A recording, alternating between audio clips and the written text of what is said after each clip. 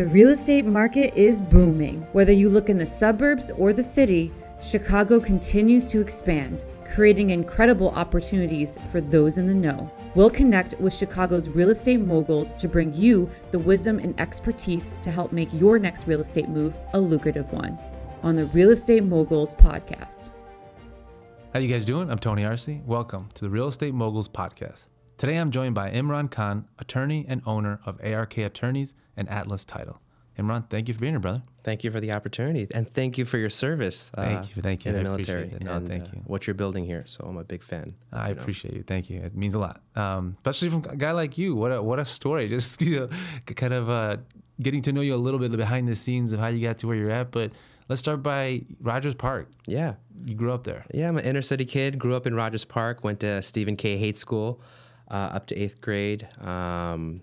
Never was good at school and stuff like that, and I was about to go to Senn High School in Rogers Park, and my parents pulled me out and they moved to the suburbs so I can have a better education.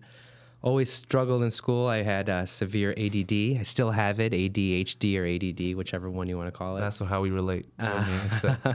And barely got into law school. I saw a couple of people that inspired me when I was really young about being a lawyer or an entrepreneur. And I looked at them and I said, man, if they can do it, I can probably do it 10x and even better. And I still have that philosophy today. That's amazing. Yeah. Now, where did that belief system come from? Where was it in the family? Was it your parents telling you could, or was it just within you? Well, I wasn't my family particularly. I would always surround myself with amazing people.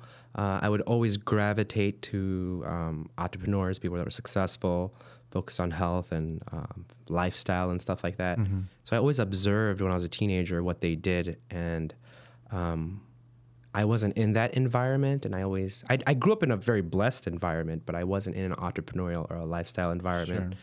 And so I always, even today, every decision or action I do, it's based on my future self that I envision. Wow. So all my actions today, I try to live and manifest the life that I want to live in the future. Look at that. I love your energy, first of all. It's always very positive, and you're always smiling, and it's contagious, right? It's infectious. So awesome. I appreciate that. Now, you're the son, you're born here, but the son of immigrant parents, right? Correct. My folks are from a country called Bangladesh that was formed in the early 70s, very blue collar. My dad was a realtor, mom was a waitress, all the way till I retired them. And so they worked hard, and I didn't want my children or my family to go through that upbringing. I was very, blessed and fortunate to have a roof over my head, clean clothes and all that, but I always wanted a better lifestyle, and I, assured, and I'm going to guarantee I'll never go back. Yeah, no. I hate to say it like that. No, for sure. Yeah. But so, we'll kind of jump around here. But one of the things that you're big into to sales and perfecting that craft and that skill, right? But I want to go back to when you were a waiter at and selling pies. Oh man, yeah. And I was a lot of my North Shore folks on this podcast will probably remember. I was a waiter at Baker Square for 8 years in Wilmette. No longer there. I was crushing the game, man. From high school to college, I had the busiest section.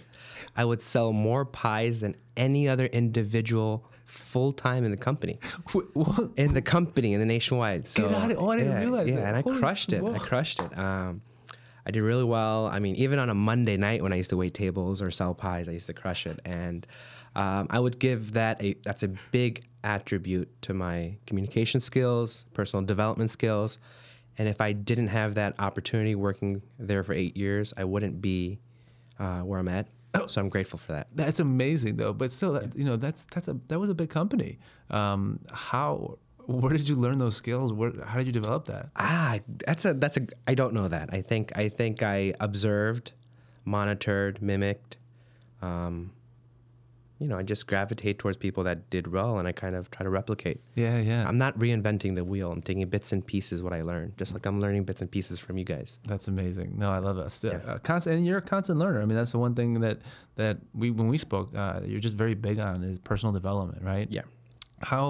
what kind of like philosophy or what approach do you take to personal development? You know, what it seems like for you, it's about that vision and you know, working towards that vision and developing yourself towards that. But yeah, what do you adopt? What philosophies? Who do you prescribe to? Yeah. So huge into personal development.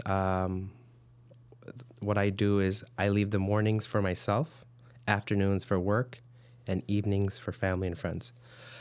So my life is divided into 5 pillars: health, wealth, contribution, spirituality, and love and friendship. So I try to get a coach or elevate my coaches every year in each aspect. Health is the biggest, right? So trainer, health coach, always trying to perfect my health.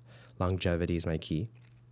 Wealth, as you know, it's a big part of, it's not about making money, Tony. It's about helping my ecosystem, my world. If I do well, you're going to do well, right? Absolutely. And my family's going to do well, my friends and whoever I can help and touch.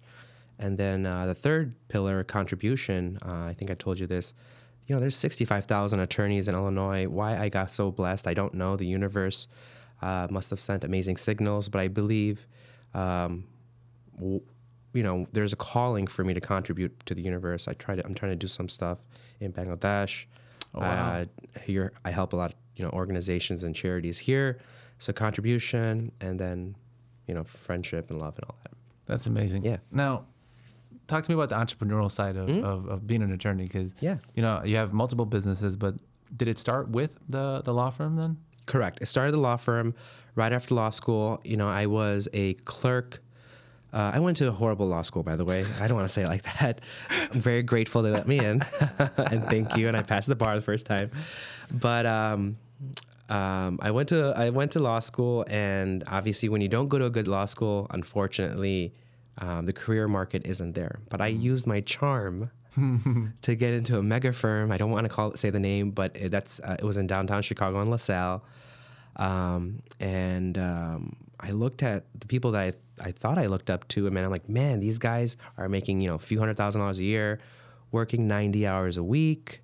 They're obese. They're barely seeing their family and kids. I don't want that, right? I thought I wanted it when I was younger, but I didn't want that lifestyle. I didn't want to be a partner at a mega firm. So I looked at what did I enjoy, where did I excel in, and where do I have a passion? So I said real estate, transactional work. Then I found out about the title insurance business, and eventually a goal is to be an underwriter. That's a couple of decades down the line. There's only 4 underwriters. Oh, I didn't realize that. Yeah, there's only 4 underwriters, or 5 now. So that's where I kind of shifted. Yeah. Okay. And what was that, I guess, that moment for you when you made that choice? And tell me about kind of the journey that you've been on since. Yeah. So, you know, I for the law practice that I started, which I'm beyond blessed now, we have an amazing team. We're doing over, you know, we're top 10 in the state of Illinois, and we're one of the youngest. Wow. And congratulations. Thank you. Yeah. And I think, you know, the best talent we would acquire. We have a great culture, great energy, great vibe. So we attract people to join our team, I think.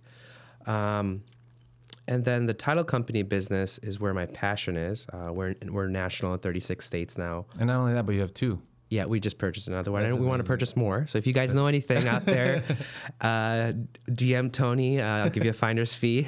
I hate to go there, but no, for sure. Hey, you got to plug it, right? Yeah. Tony. Thank you, Tony. By the way. Anyway, so we own 2 of the title companies, and that's where the passion is. I mean, how do I put this in a nice way? The competition, they're old. They're dying down. Yeah. And we're like kind of young, hip, techie, friendly.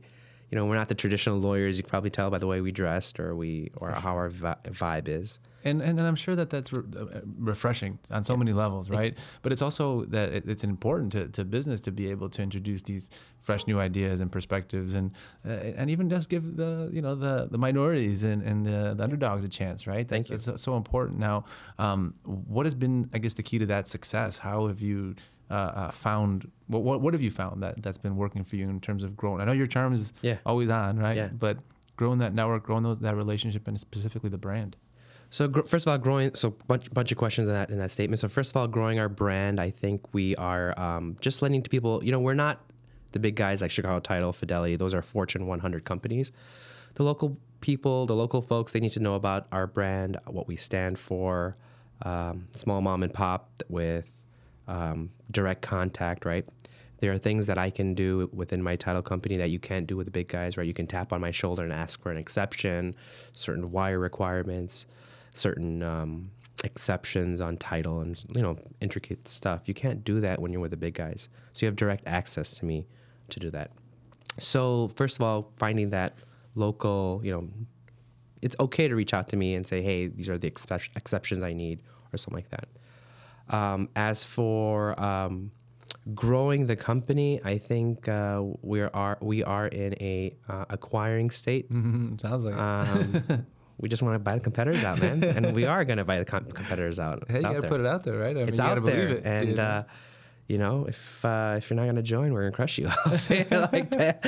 I don't want to sound egotistic, but it's better to join than better be left behind. Right? I'm cannibalizing you. Yeah. I hate to say it like that. So I'm coming after you guys, and I think the industry knows that, and I say it out of love, right? It's not malicious. I say it out of love, and I think I don't know if you know, but so like the big store model, right? You have the Target, Walmart, Costco, and Sam's Club, and everyone else is kind of dead. So yeah. So I'm kind of trying to do that. We want to be part of that big square box. Absolutely. And that's the vision. Now, how has it been received? I mean, since you put it out there so lovingly, right? It's been, haters are gonna hate, right? That's always, that's part of the journey. Competition is great, right? I've lost a lot of vendors, but I regained them back. So competition's great because we're in such a niche market. There's only 17 of us. We own 2 of the 17, like I said, in the state of Illinois. Competition is great. We're growing nationally, and I don't think you can find a competitor that's doing that. We're actually growing in this retracted market. So that's a very, we're hiring, we're acquiring, whereas our competitors are downsizing because of the substantial interest rate hike. For sure. Yeah. And you're right. Haters are going to hate. I mean, that's just part of the game. Part of the game. Part of the game, part of life. But even as I'm hearing you, it's this one, as we were talking earlier, just your core beliefs, but something that you want to share with others, that we don't have a ceiling, right? That anything's possible. Oh, yeah, dude. And you're living that, though. You too. And how can we, well, thank you, but how can we go out there and preach about something and have this message and then put people down who are actually trying? Yeah. Right? So great question. First of all, you got to surround yourself with amazing people. My closest friends will tell you that every year I'm elevating my circle. You are the average of 5 people you hang around with. So I'm constantly elevating my circle, and then I'm constantly gravitating towards the new, within the ecosystem, like the new idea and belief. Right. And then like a third step I already mentioned, you want to live your current life as your future self, right? So if you want to be, the number one title company, trying to have those cultures, their team, what they do, I want to implement that to my daily lifestyle. Yeah. And talking about your 5 pillars too. I think that's pretty, I live my life by 5 pillars: health, wealth, third one's contribution, fourth one's love, and last one's spirituality. And huge on that, and that's how I live my life. So when I have my mornings to myself from 6 a.m. to noon, I focus on all that. I journal, I envision, all that stuff. How much has that changed for you since you've gone into business for yourself? Yeah. Actually, so everything I wrote in my journal, I mentioned this to a gentleman yesterday. Everything I wrote in my journal came true. Wow. And I should have dreamt bigger. Yeah, right. So, and I want to say that to you too, Tony. I see what you're building here to be so huge. So kudos to you. But anyways, what I wrote down in my journal, You